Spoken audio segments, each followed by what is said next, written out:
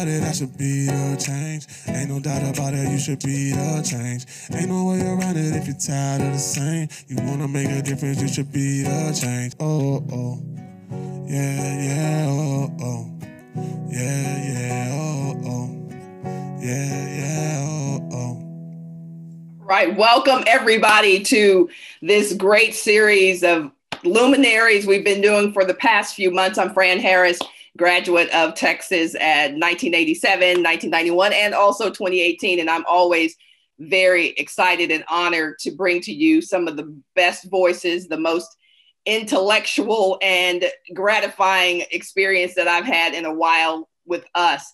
And so tonight will be no different than that. We've got some great guests with us tonight. Dr. Janae Simmons-Holmes is in the house. Dr. Brittany Hall-Clark, Dr. Anjanette Wyatt is here, and we're going to be talking about Black Health Matters. So one of the things I love to do when we get started with the roundtable is having our guests actually tell you a little bit about who they are and what brought them to this particular conversation. And we're going to start with Dr. Brittany Hall-Clark.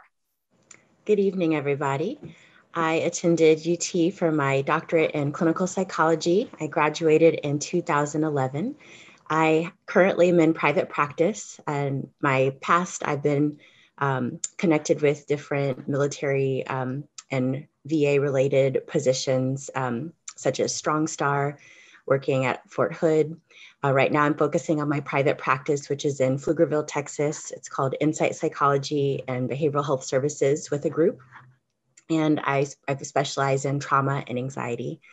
So I'm happy to be here and field any questions related to mental health. All right, Dr. Anjanette Wyatt.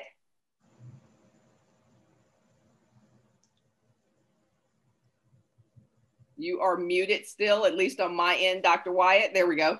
I apologize.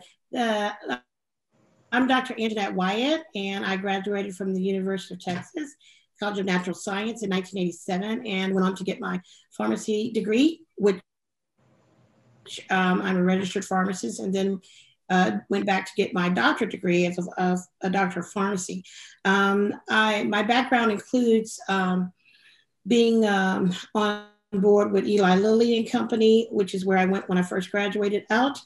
That's a pharmaceutical manufacturer. I've also spent time in the Texas Medical Center at St. Luke Hospital in the Texas Medical Center. I also was a professor at the College of Pharmacy at Texas Southern University. And currently I own my own company, which is Clinical Care Pharmacy, where I serve as the CEO and the pharmacist in charge. I've been involved with a lot of the recent talks with COVID-19 and the infrastructure of rolling out the vaccine. Been a panelist with the Network for Excellence in Health Innovations. And we talked about that infrastructure also with the American Pharmacist Association, to which I am a director for the foundation. We've had several speakings on infrastructure and underserved community for the vaccine of COVID-19.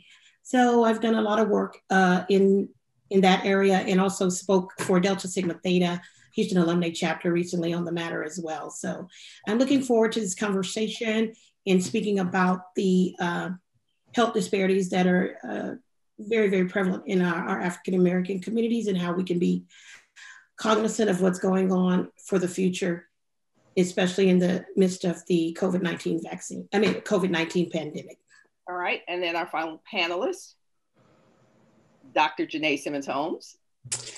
All right, well, thank you so much for having me this evening. And I graduated from UT in 1988. I was there from 85 to 88. I received a degree in biology, and I went on to medical school. I graduated there in 1992 at A&M, went on to get my MBA from University of Texas at Dallas just in 2013. So I've practiced OB-GYN for 24 years, and my career has been very diverse. I started off in private practice, then went to academic medicine. I really enjoyed that. And then I was in practice hospital medicine as an obstetrician gynecologist. And in the last 6 years, I have worked on the corporate side of medicine. I work for a large national insurance carrier. And so I use my skill set now to just help patients that way and serve patients. I love public speaking, and I really enjoy educating and engaging the community about African American health and how we can better improve our health and preventative medicine. So this is right up my alley. I appreciate the invitation. Thank you. All right, before we get started, I have to read something, and my computer is doing what computers do sometimes. So let me find what I need to read before we jump into the actual conversation tonight. I want to give a special thanks, special shout out to our sponsor, Texas Exes Black Alumni Network, for this incredible opportunity to highlight the voices of Black alumni. Also, thank you to our parent organization, Texas Exes. You can follow us on Instagram, on Twitter at Black Texas X, and search Texas Exes Black Alumni Network on Facebook and YouTube. Now, let's jump into it. Well, first of all, I have to say, Janae, I needed you. We were in college at the same time, and I barely eat biology. Where were you, sister, when I I needed you? Where were you? I think Stevie Wonder has a song, "Where Were You When I Needed You?" But we got on through that. We got on through that. Ladies, let's talk about this hot topic, because as we all know, there's been a lot of conversation about COVID-19 in various different aspects of the condition of the pandemic for the past 6 or 7 months. The main one has to do, that I hear and that I see mostly on social feeds, is this notion that we are somehow potentially going to be used as guinea pigs for this vaccine. So we'll open the floor up to everybody to have their thoughts on just the perception that this is something we should avoid like the plague. And what are your thoughts on that? I'll start with you, Dr. Anjanette. What's your thought on this widespread belief that we should not have any parts of this new vaccine? Okay, it is a myth. It's not real. I mean, in terms of us not having a part of being vaccinated. In fact, we are the population that needs to be vaccinated and have actual vaccines earmarked for our community. We are dying at a 2-to-1 rate from the COVID-19 vaccine than our counterparts. So our deaths are way up there in terms of, succumbing to the COVID-19 vaccine. So we definitely need to consider, educating our community about the virus and also about the vaccine.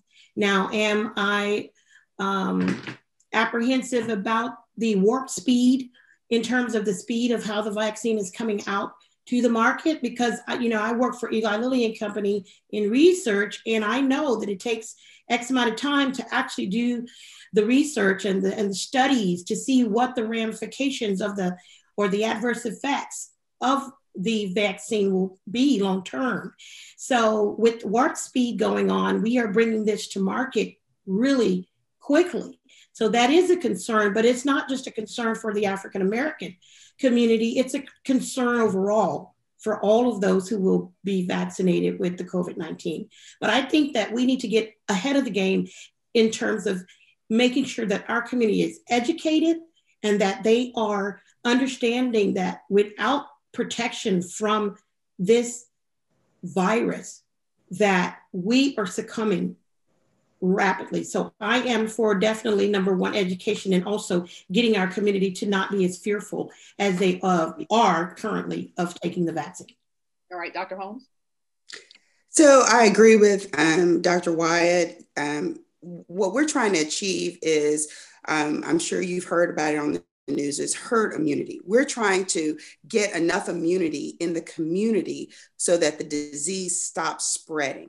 Mm-hmm. How do we do that? By either passive or active immunity. Usually if you get COVID or get an infection, you develop antibodies in your body to protect you against reinfection.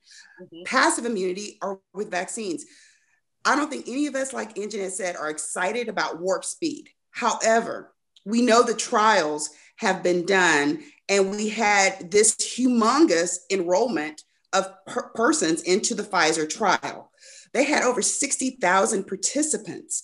So typically the average span for vaccine takes 10 to 15 years sometimes. Yes, this is warp speed, but because so many people have been affected, we've had a very large trial done. The large trial, to me as a physician, is sufficient. 60,000 people is sufficient. If you look back a few years ago when Ebola vaccine came out, that vaccine, we only had about, 15, 16,000 in that trial. And that vaccine was just as effective. So yes, everyone should take the vaccine. Yes, we're going to have those religious skeptics or people that are just fearful, but we have to achieve immunity. Once immunity is achieved largely in the community, the disease will stop spreading. And so, yes, everyone should take the vaccine, as many people as possible. So education is the key. Dr. Clark? So I think my fellow panelists did a great job responding from a medical point of view. Since I have a PhD, I will not talk about the medical point, but I agree.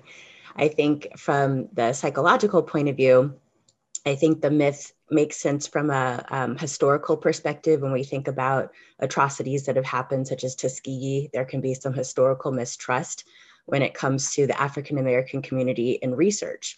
So I understand where it comes from. And at the same time, I don't think we want to let fear from stopping us from protecting ourselves and making good decisions to help our community. So I think as a result of Tuskegee and things like that, institutions have review boards to protect the ethics of rights for people.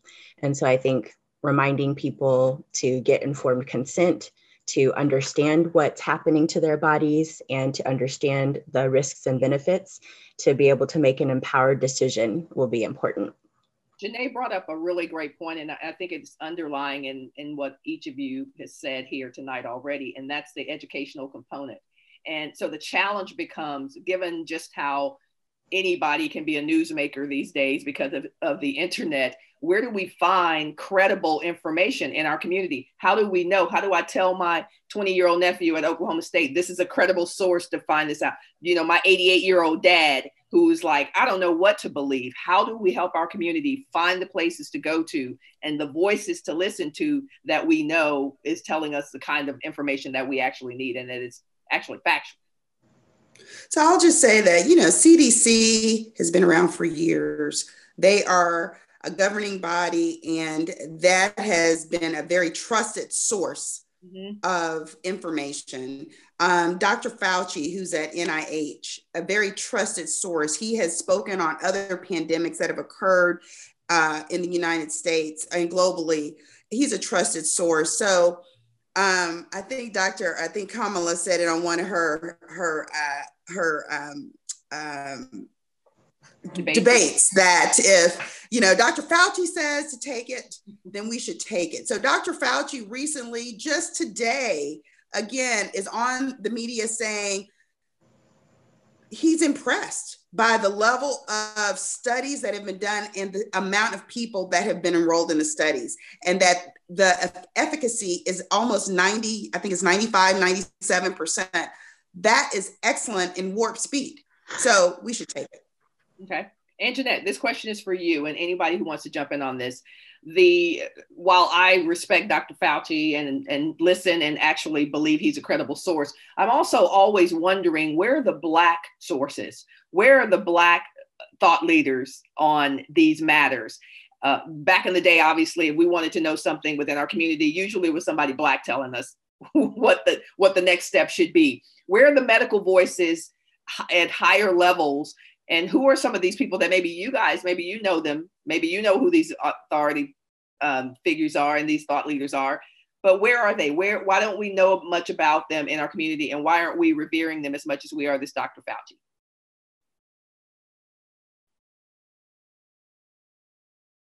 Anybody? And Jeanette, you're on mute. Fran, that's a great question.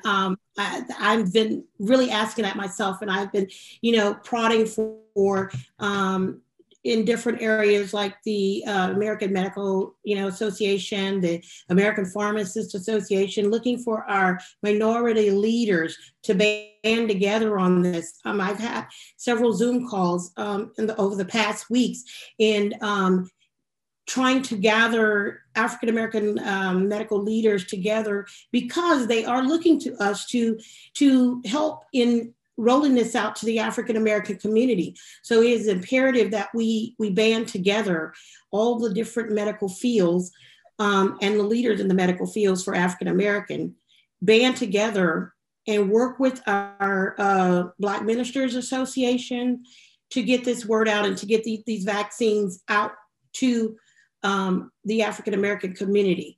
I am looking myself. I have been in contact with a few, but they're in different arenas: the medical field, the social work field, the field of pharmacy, and we're trying to band together as we speak. So that's not one entity right now to go to, but we are definitely trying to be a partner with the federal government in getting this rolled out.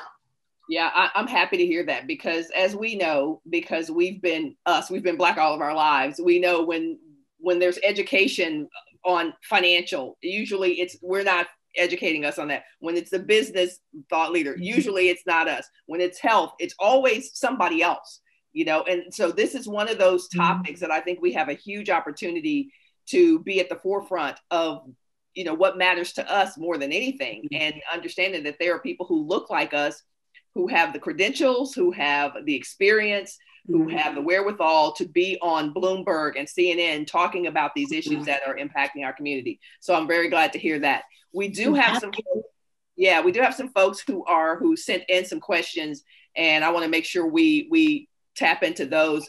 One person, we kind of addressed why should Blacks participate in clinical trials? We kind of talked about that, but what about the Affordable Care Act? That's come up in a lot of conversation. Anybody want to talk about the significance of the Affordable Care Act as we move forward into 2021? Sure, I'll start. So the Affordable Care Act was, passed in 2010, and thank God we still have it in a year where we have unemployment now very high, millions of Americans without their jobs. The majority of Americans get their health insurance through their jobs. Mm-hmm. So now people have lost their health insurance. So thank God we still have the American or Obamacare, Affordable Care Act, because that is what will fill the gap for many Americans going into 2021. So those persons that have lost their jobs now can get online and get a health plan through the Affordable Care Act, or Obamacare is another name that it's called. And that is pretty much searching online and comparing prices between all the big carriers and finding yourself a plan. And as we know, the Affordable Care Act was rolled out. It did a few things. It said that we're not going to deny people for pre-existing conditions. So we know that as a people, African Americans tend to have those pre-existing conditions: the diabetes, the high blood pressure, chronic kidney disease, obesity. So they're not going to deny you for pre-existing conditions. You may pay some higher premiums, but they're not going to deny you. Also, the Affordable Care Act also pretty much improved and increased transparency to the consumer. So before, hospitals didn't have to do what we call public reporting. So when they had infections or high infection rates, they didn't have to report that. But the Affordable Care Act said, look, we have to have transparency. We have to improve and give all Americans the best healthcare out there. So everyone has to report. So the Centers of Medicare and Medicaid, CMS, now says everyone, all organizations, hospitals have to report their metrics. And so if you go to any of the big hospital systems, it's not really blatant, but you can find it on their on their web pages, because they have to have public reporting, and you can just see their metrics. So the Affordable Care Act has done wonders for African Americans, but really all Americans. And in 2021, to answer your question, it will continue to fill the gap for those Americans who are without a job, because they can get the Affordable Care Act. Yeah, I think so few people really even know that exists. What we hear the disparaging remarks that are made about Obamacare, and the Affordable Care Act, but a lot of people in our community don't even know what it is, don't even know how it can benefit them. How can we get, and I'll take this to either Dr. Clark or Dr. Wyatt, how do we take that to our community just to help us understand what is available to us in this area? For healthcare, I think that, I know for us, we have a lot of people that are out there to help educate our community with open enrollment. I think a lot of, like, for example, my mother is elderly, and some of the benefits that she will need, that's tailored to her, may be with one plan and not another one. So we need to have the seniors in the African American community go in and find out more about what different plans have to offer, and making sure that during this open enrollment period that they are switching plans. But what people don't really know is that you can do this year round. It's not just during this particular time. This can be done year round, and that's the big myth that people think. I only have December, November, this open enrollment period to implement. You can do this year round. So we just have to educate. I believe that where our gap is with the affordable healthcare is educating our communities about what is available to them with the Affordable Healthcare Act.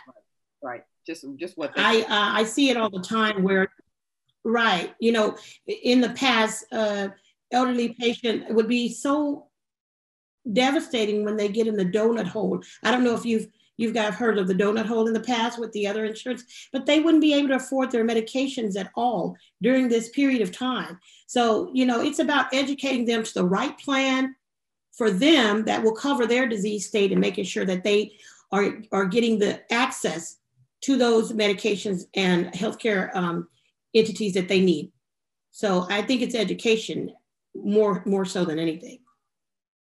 Dr. Clark, since you mentioned about you're not a medical doctor, I've been really intrigued by the psychology of the notion that Black healthcare, Black health matters. And I've even had conversations with folks who have said, Black folks just don't care about their health. Like, they just don't care about it.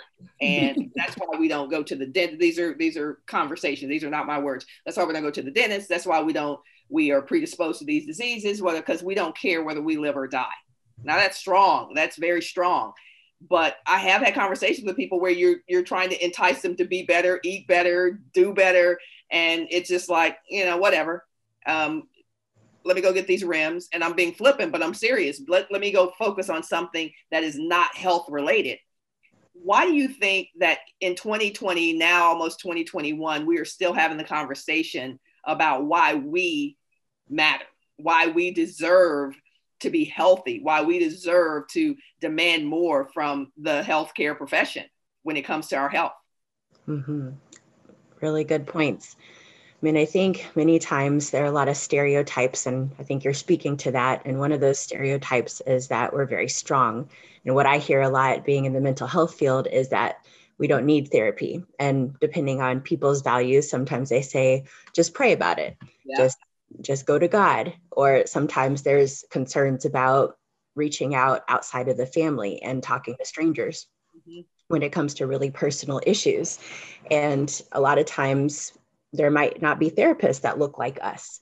So I think there are a lot of different factors that contribute to a societal stigma, some specific factors of stigma in our African American community.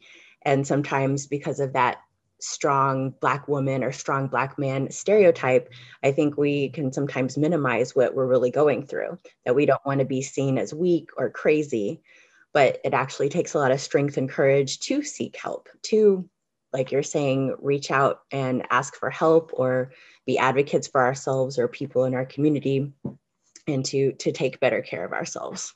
Yeah, and the mistrust sometimes that we have of the medical field. I recently went to my gynecologist, my health, general healthcare practitioner, and I couldn't help but sit there and wonder, are you really checking me out? Like, are you really doing everything I really did? Like, we were doing my breast thing. We were doing some other thing. I was like, I don't know if you're going hard for me right now. Like if you're actually doing what you would be doing if I were a white woman.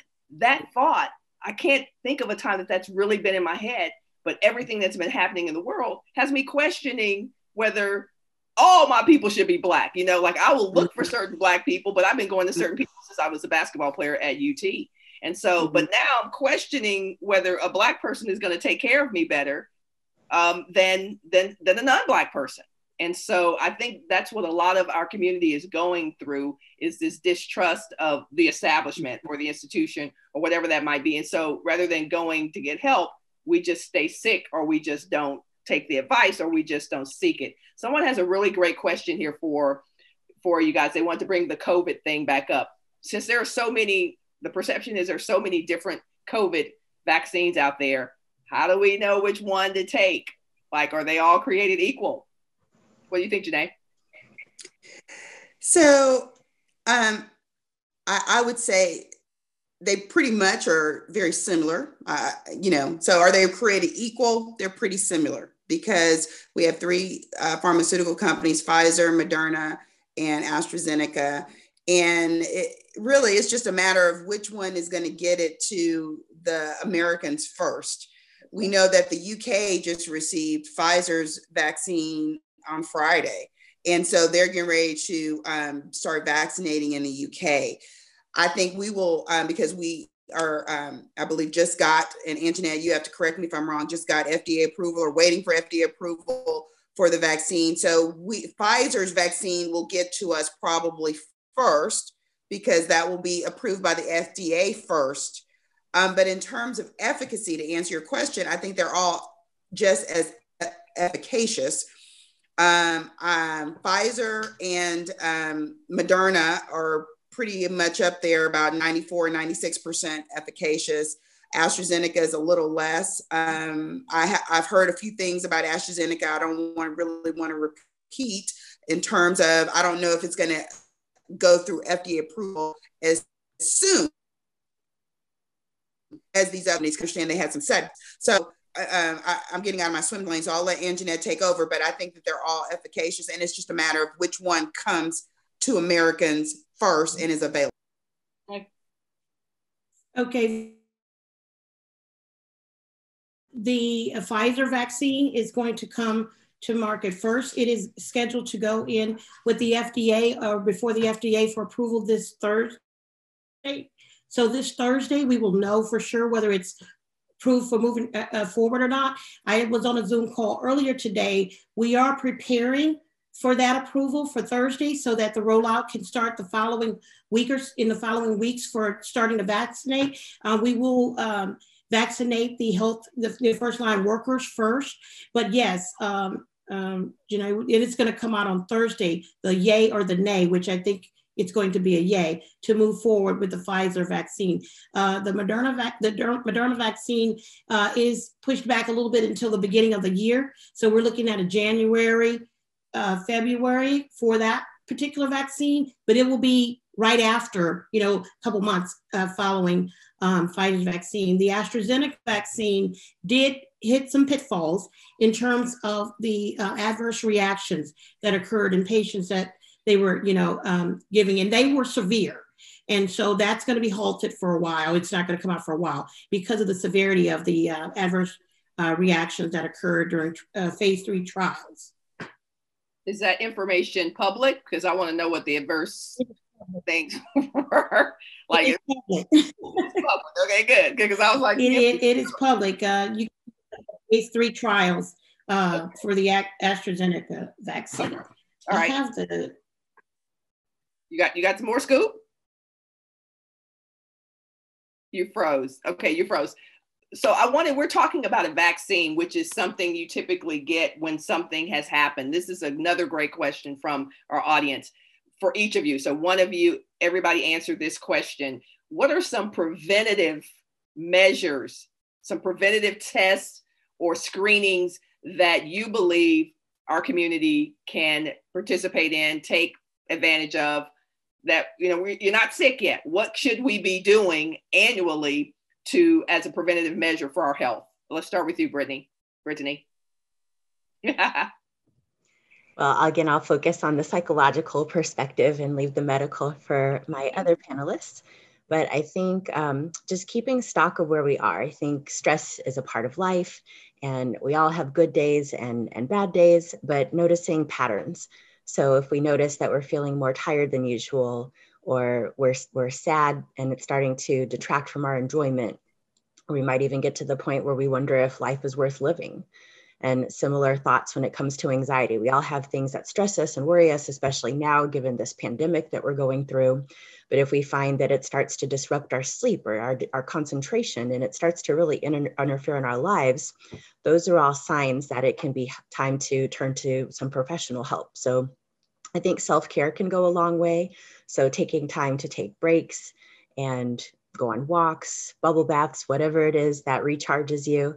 But once you get to the point where you do those things and you're struggling, reaching out for help. I think that's really important when it comes to our mental health.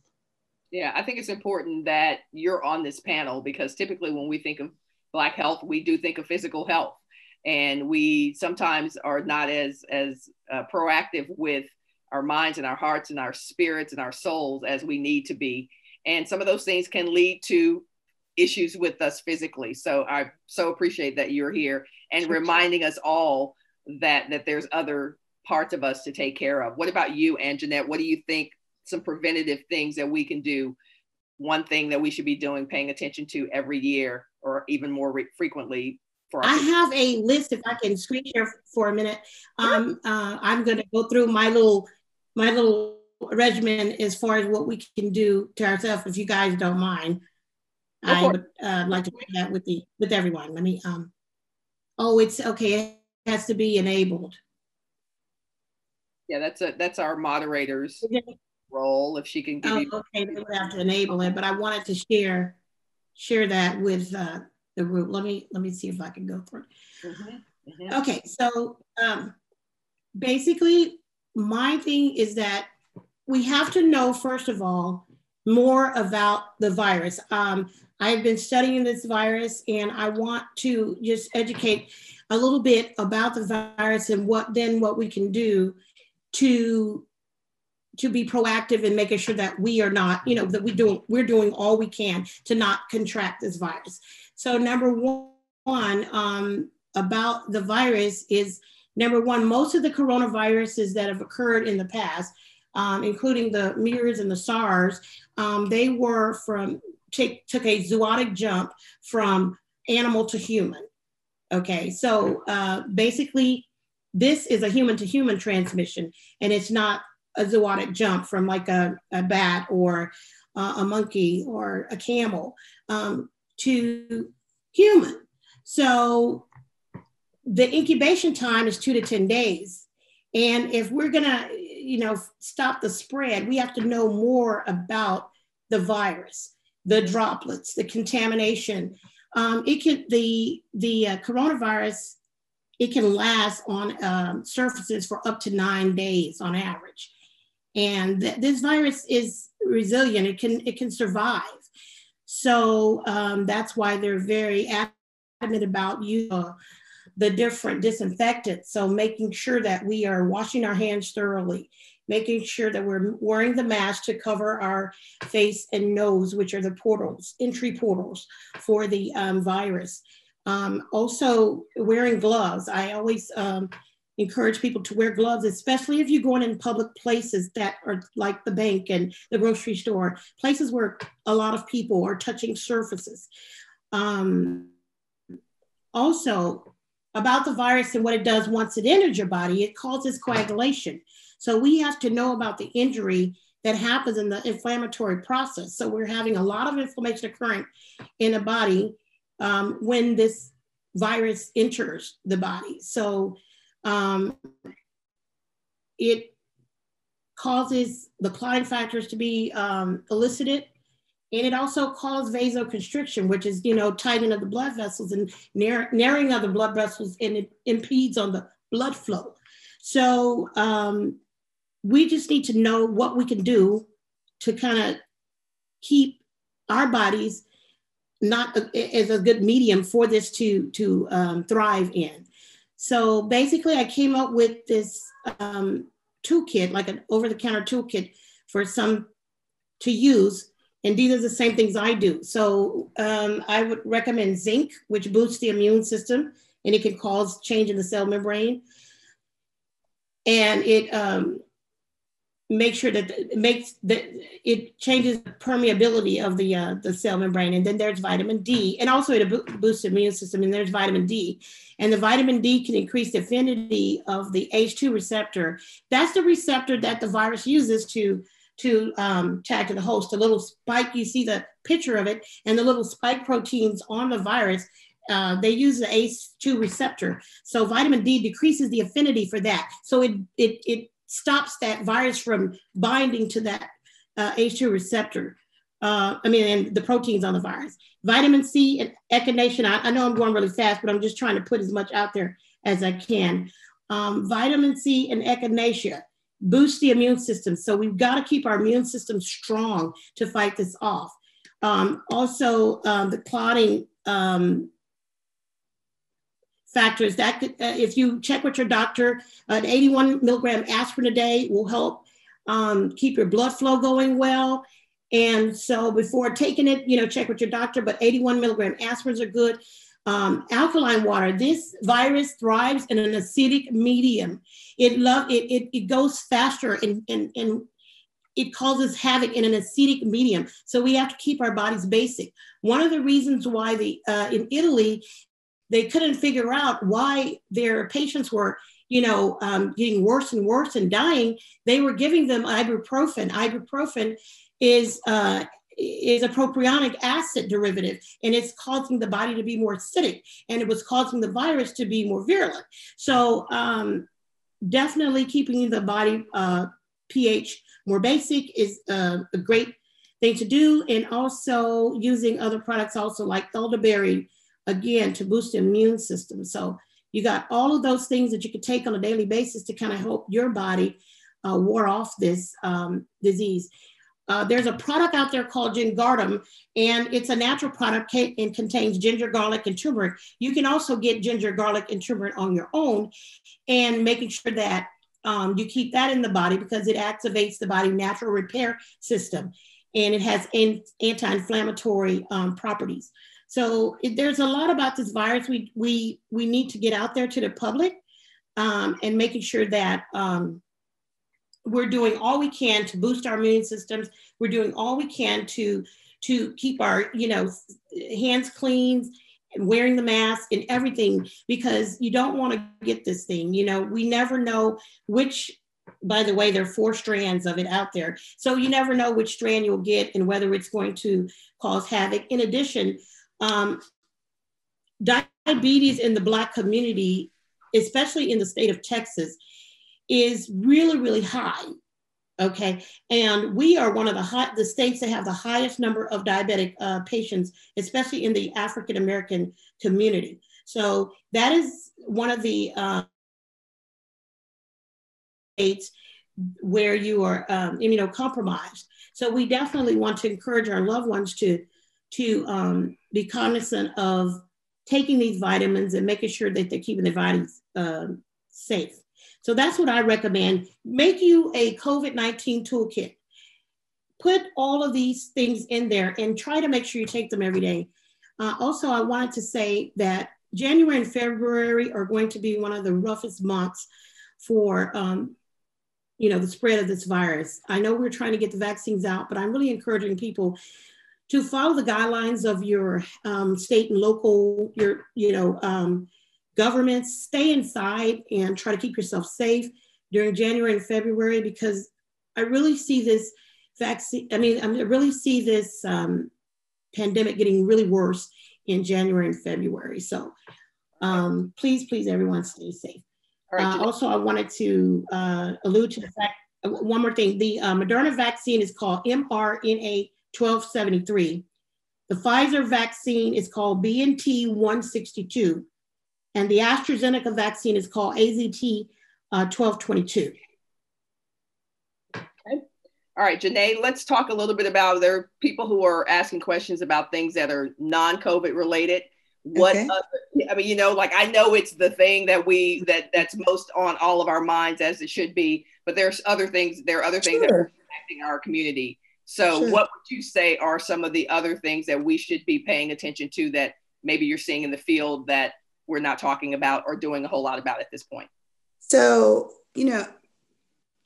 African Americans, let me just say this, the top 3 to 4 reasons or causes of death in the African American community: heart disease, stroke, cancer, diabetes. Yeah. Okay. So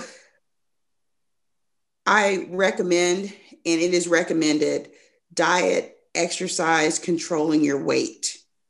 That is the universal theme: diet, exercise, controlling your weight. We know that our markers that when we go to the doctor, typically your doctor will say, come in fasting and I'm going to draw some blood. Okay, what blood are they getting? They're looking at your total cholesterol. They're checking your weight. They're checking your BMI, body mass index. That tells us how much fat you have in your body. You want that to be in a certain range, because we know that when our waist circumference is a little higher, so for women, if it's over 35 inches, men, if it's over 40 inches, you have a higher chance of other diseases. Diabetes is one of those, type 2 diabetes. So total cholesterol, checking blood pressure, checking your fasting blood sugar to make sure your fasting blood sugar is not too high. Also, that's a screen for diabetes. But it all goes back to diet, exercise, and healthy eating and keeping it moving. So what the pandemic has done for a lot of people is that it's gotten them outside. It's been great. You see people at parks, people moving around, walking. It has gotten people outside doing things that they would not ordinarily do. So keeping all that in mind, keep doing the things that I mentioned. And when you go to the doctor, those are typically the things that they're screening for, because you're trying to avoid getting heart disease, stroke, cancer, diabetes. Diet, exercise, healthy eating, and living is going to help mitigate some of those diseases. Brittany, top 3 mental health concerns in our community. Certainly, I think COVID-19 has been a major one, as has been highlighted tonight. I think another major theme that I've been seeing, it's not new, but I think it's been especially brought to the forefront, is social injustice and the murder of George Floyd and all of the injustices that reminds us of. And so I think that's been a big part of mental health in our society, particularly for African Americans, and the resultant protests and how people are responding to that in the midst of COVID. And then you said 3, so let's see, social justice, and I think just discrimination and racism in general. They just are some people call it another pandemic. So in some ways we have like a dual pandemic with COVID and racism, and that can show up from a mental health perspective as we're talking about the low moods, stress, anxiety, and sometimes even symptoms of trauma. Absolutely. Absolutely. Great question great stuff, you guys. Great question from someone who wants to know what Black patients can do to ensure that their providers are providing them with quality health care. What questions can they ask? What measures can they, what actions can they take to make sure that they're getting access to top flight health care? Anybody? So I just say all the time, you have to be your strongest advocate. Yep. You have to be your strongest advocate. I tell my family, my friends, when you go to the doctor, I'm just going to use this as an example, and you're not feeling better in 2 days, you need to go back to the doctor. I don't want to hear, oh, well, I just wasn't getting better. The doctor told me to wait 7 days. No, you need to go back to the doctor. You have to be your strongest advocate, because sometimes I feel like bias still exists. Racism still exists. And even myself, when I go into the ER, I just tell them up front, I'm a doctor. And that doesn't even always get me the best care. Yeah. So you have to be your strongest advocate for your own health. And I just tell people that just constantly. It's just very important. I'd like to chime in, Fran, on that. This is Dr. Angela White, and I would like to say, first of all, educate yourself on everything and know your numbers, know your lab values, know what they are. I mean, don't go in blindsided to the doctor. When you go into your physician and they take your blood, get yourself a little binder or whatever you want to do, but know your numbers, know how they change from one blood draw to the next blood draw. For example, I'm pre-diabetic. Everyone in my family is diabetic. So I have to always watch my numbers. And I tell everyone, hemoglobin A1C, know what your hemoglobin A1C is, because typically they won't give you the test. You have to ask for it. Sometimes you have to go in and ask for what you need. So if you have diabetes in your family, then go in, hey, doctor, I'd like to know what my hemoglobin A1C is. And once they do the blood draw or the fasting glucose or the glucose, ask for the results. What are the results? Let me get a copy of my labs and take a look at it. We know that, to keep yourself out of the diabetic range, your hemoglobin A1C has to be under 5.6. We know that if you're pre-diabetic, if you're between 5.6 and 6.4, you can say, oh, wow, I'm pre-diabetic. And if we know if it's over 6.4, then you're diabetic. If you know that, and you go in, you can help the doctor and you can do disease state management, which is helping the physicians help you. I'm a proponent for that. So I educate all the patients I see. If they're diabetic patients, I educate them on hemoglobin A1C, what to ask your doctor, things of that nature. For kidney function, what's my creatinine level? Go in asking these questions. I need to know how my kidneys are functioning to make sure that I'm not getting into that window that I need to get dialysis. So by the time a lot of our African-American people realize it, it's time, they're in dialysis, it's time to go to dialysis. But if they were to look at these numbers ahead of time, or at least help the doctor in being an advocate, like Dr. Holmes said, be an advocate for yourself, then they can say, hey, wait a minute, my creatinine is a 1.5, which it shouldn't be over 1. And I'm a little bit concerned, doctor, how can I turn this thing around? What can I do? Stop drinking sodas, drink more water, do, things. And then when they draw the blood again, ask for the numbers and get a copy. Now, if you go from 1.5 to 1, you go in the right direction. If you go from 1.5 to 2, you're getting closer to dialysis. Yeah, I will say. So you want to help do that. And also, I'm an advocate for having a health advocate. A lot of times I go in and advocate for a lot of different people. They call me. My patients say, can you talk to the doctor for me? And I do that all the time, because a lot of times physicians aren't realizing, I do it myself, and we use medical lingo, not realizing that the patient or the person doesn't understand a word we're saying. We're talking all this different lingo that, that you may, as a healthcare professional, not understand. And most people don't ask, what did you mean by that?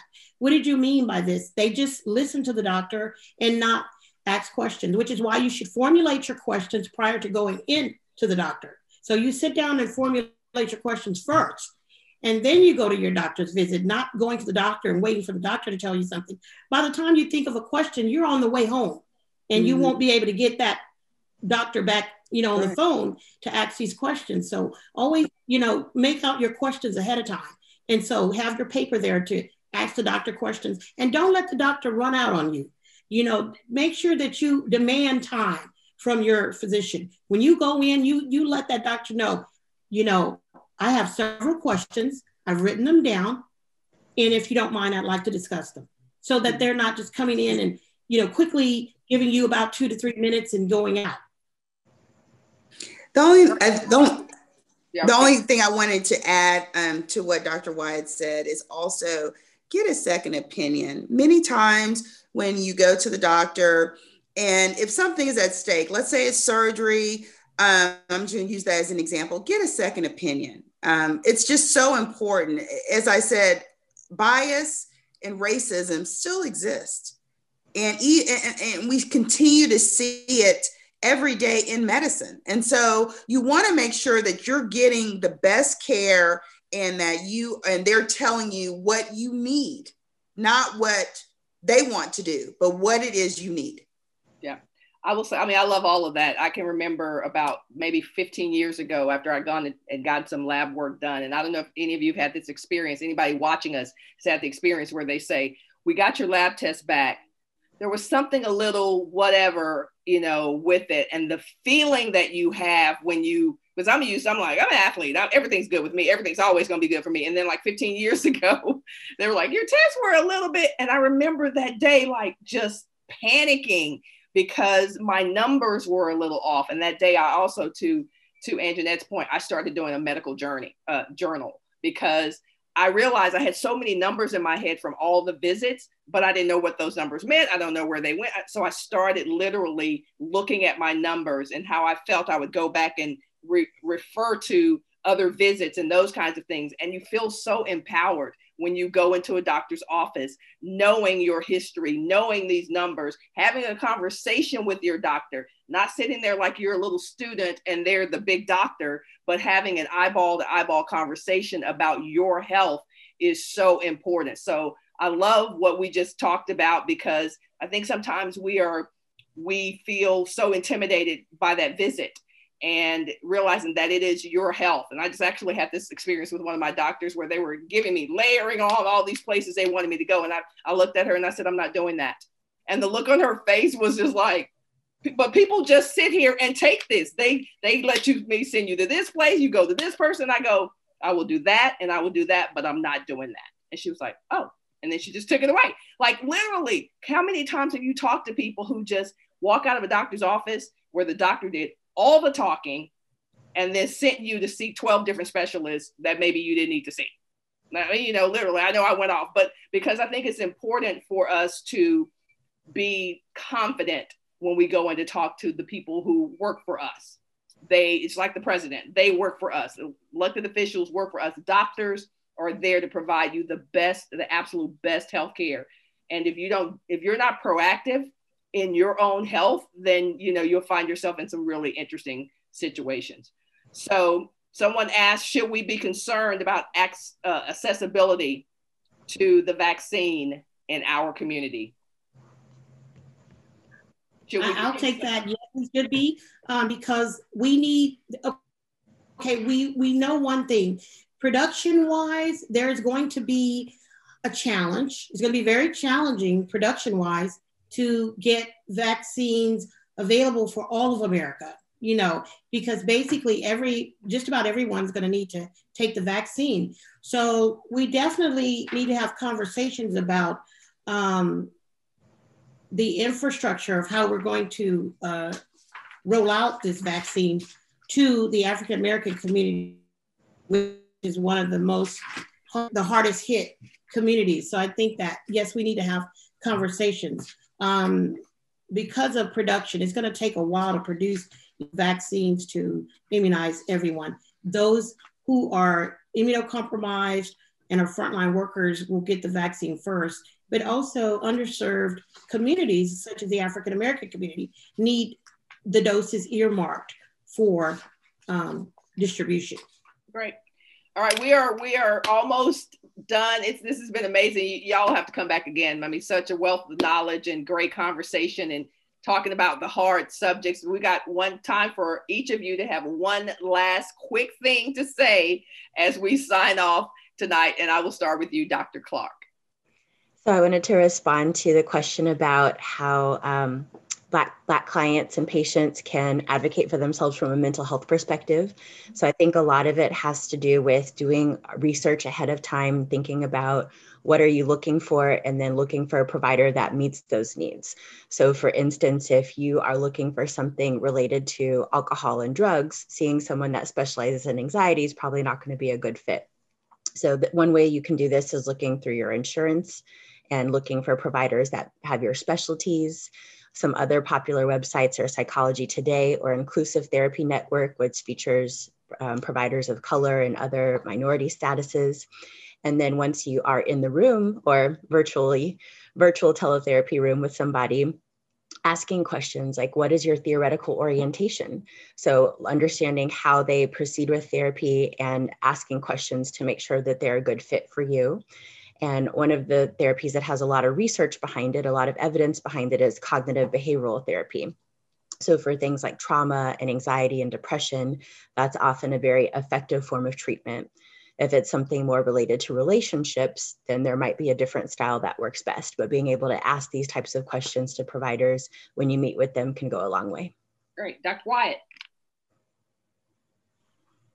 I would like to encourage everyone to plan for the future in terms of the COVID-19 pandemic. I would like to encourage you to be proactive in if you are going to take this vaccine, in making sure you know where you're going to get this vaccine, how you're going to get this vaccine, because we will have it in pharmacies like the chain stores, but there's also independent pharmacies that you could call. And perhaps it would be wise to talk to your pharmacist about, hey, can I make an appointment to have the vaccine? Because what I'm fearful of is that there's going to be a rush for everybody to get it at one time. Everybody's going to try to go and get it, and it won't be enough doses. So, make that, be proactive. And if you're planning to get it, to go ahead and have a conversation with your physician or with your pharmacist about, when can I get it? Can I make an appointment to get it? And can I do that now? Great. Dr. Holmes? So I had two things to say. In general, regarding the vaccine, as Dr. Wyatt has graciously said, the vaccine is going to be rolled out, but it's a stepwise fashion. And so the general public, those people with no underlying health conditions, they're not at risk, just a general public, that is going to be months down the road. We're talking maybe April, May, because we know that the vaccines are going to go to frontline workers, military, the elderly, people in assisted living, nursing homes. So those people are going to get the vaccine first, but general public is going to be later, probably not until after Easter. Now, and the last thing I wanted to end with is, COVID is in our face because we're living it every day, but I just want to end with some places that you're likely to get COVID that you want to try to not go, okay? Bars, number one on the list. Indoor dining. Indoor dining, because when you take your mask off, the person from 10 feet away can give you COVID because of the ventilation in the restaurant. No indoor dining. No indoor gyms, work out outside. Churches, again, indoor, trying to avoid indoor places. So when people come into emergency rooms, 40% of people that are being admitted have been to a bar or restaurant, indoor dining. So these are things that you can do to just mitigate catching COVID. Wearing a mask is not a political statement. It's proven now, even though this is a novel coronavirus, it's proven that the mask protects you and protects others. So that's it. Ladies, fantastic. Thank you for joining us tonight. Your knowledge, your expertise, your experience, your access to information that our community needs has been off the charts. And I really do want to invite you back to continue this conversation.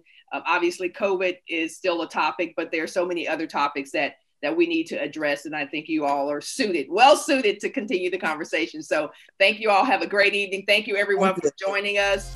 Stay tuned. Make sure you follow us on all of our socials. And of course, get involved, get engaged. Let us know if you want to see some other topics out there. Post that on social, and we'll be sure to do that. So good night, everybody, and hook 'em.